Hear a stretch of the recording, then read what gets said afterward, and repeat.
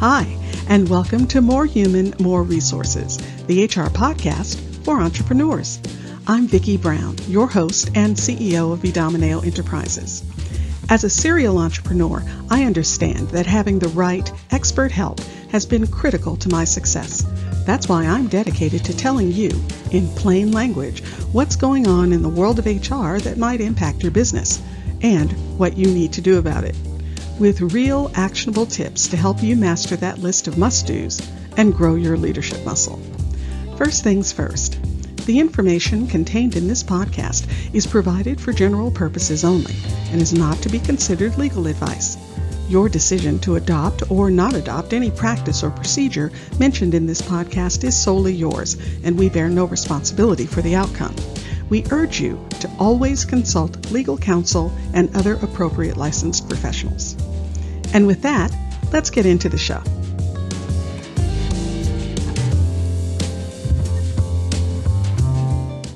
You're listening to Season 1, Episode 40.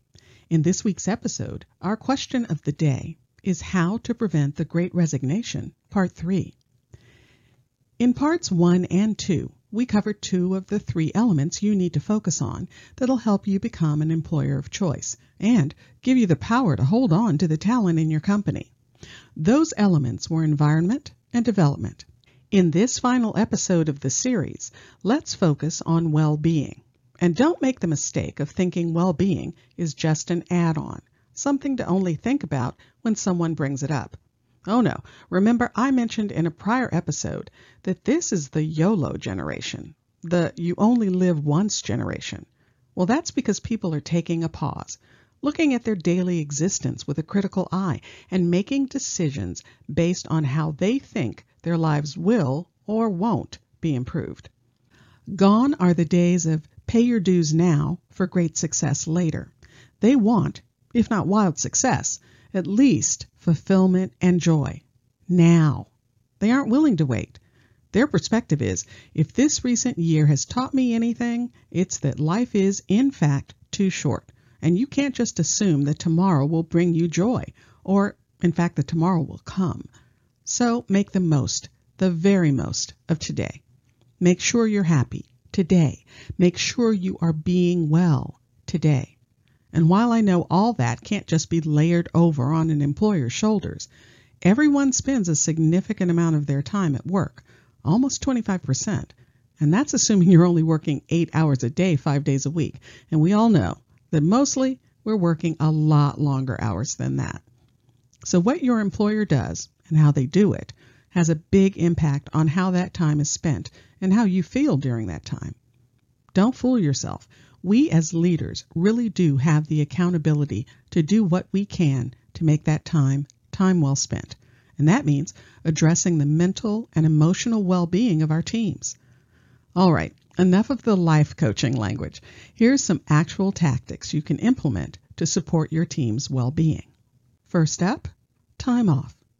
Okay, stop rolling your eyes. Actually, most of us already offer time off in the form of vacation days or personal days, holidays, or even sick days. Well, think about enhancing that.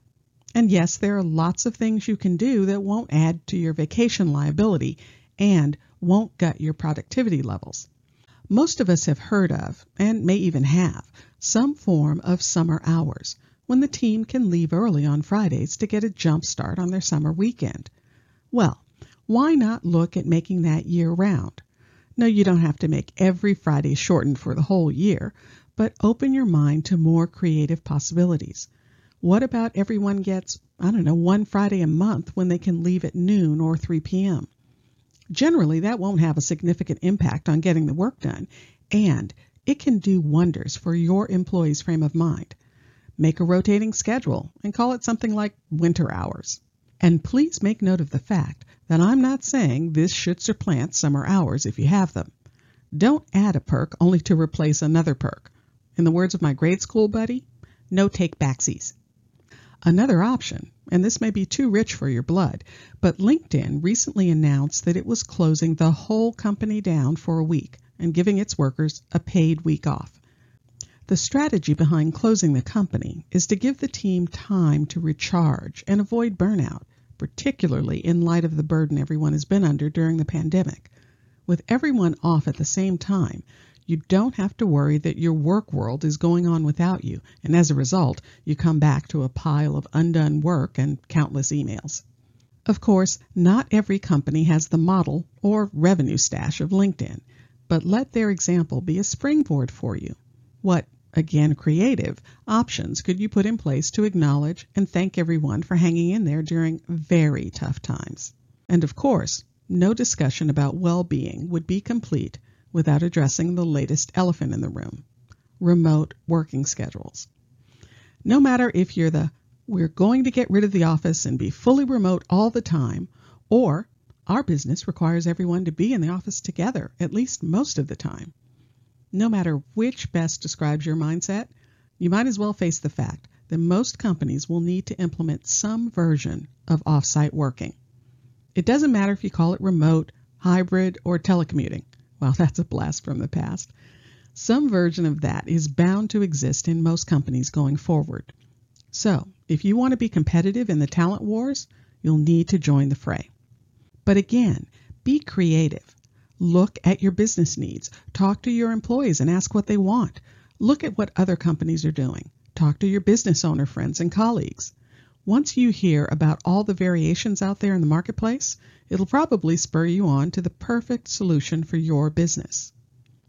In an earlier episode, I mentioned that you would have to take a good look at salaries and what the market is offering.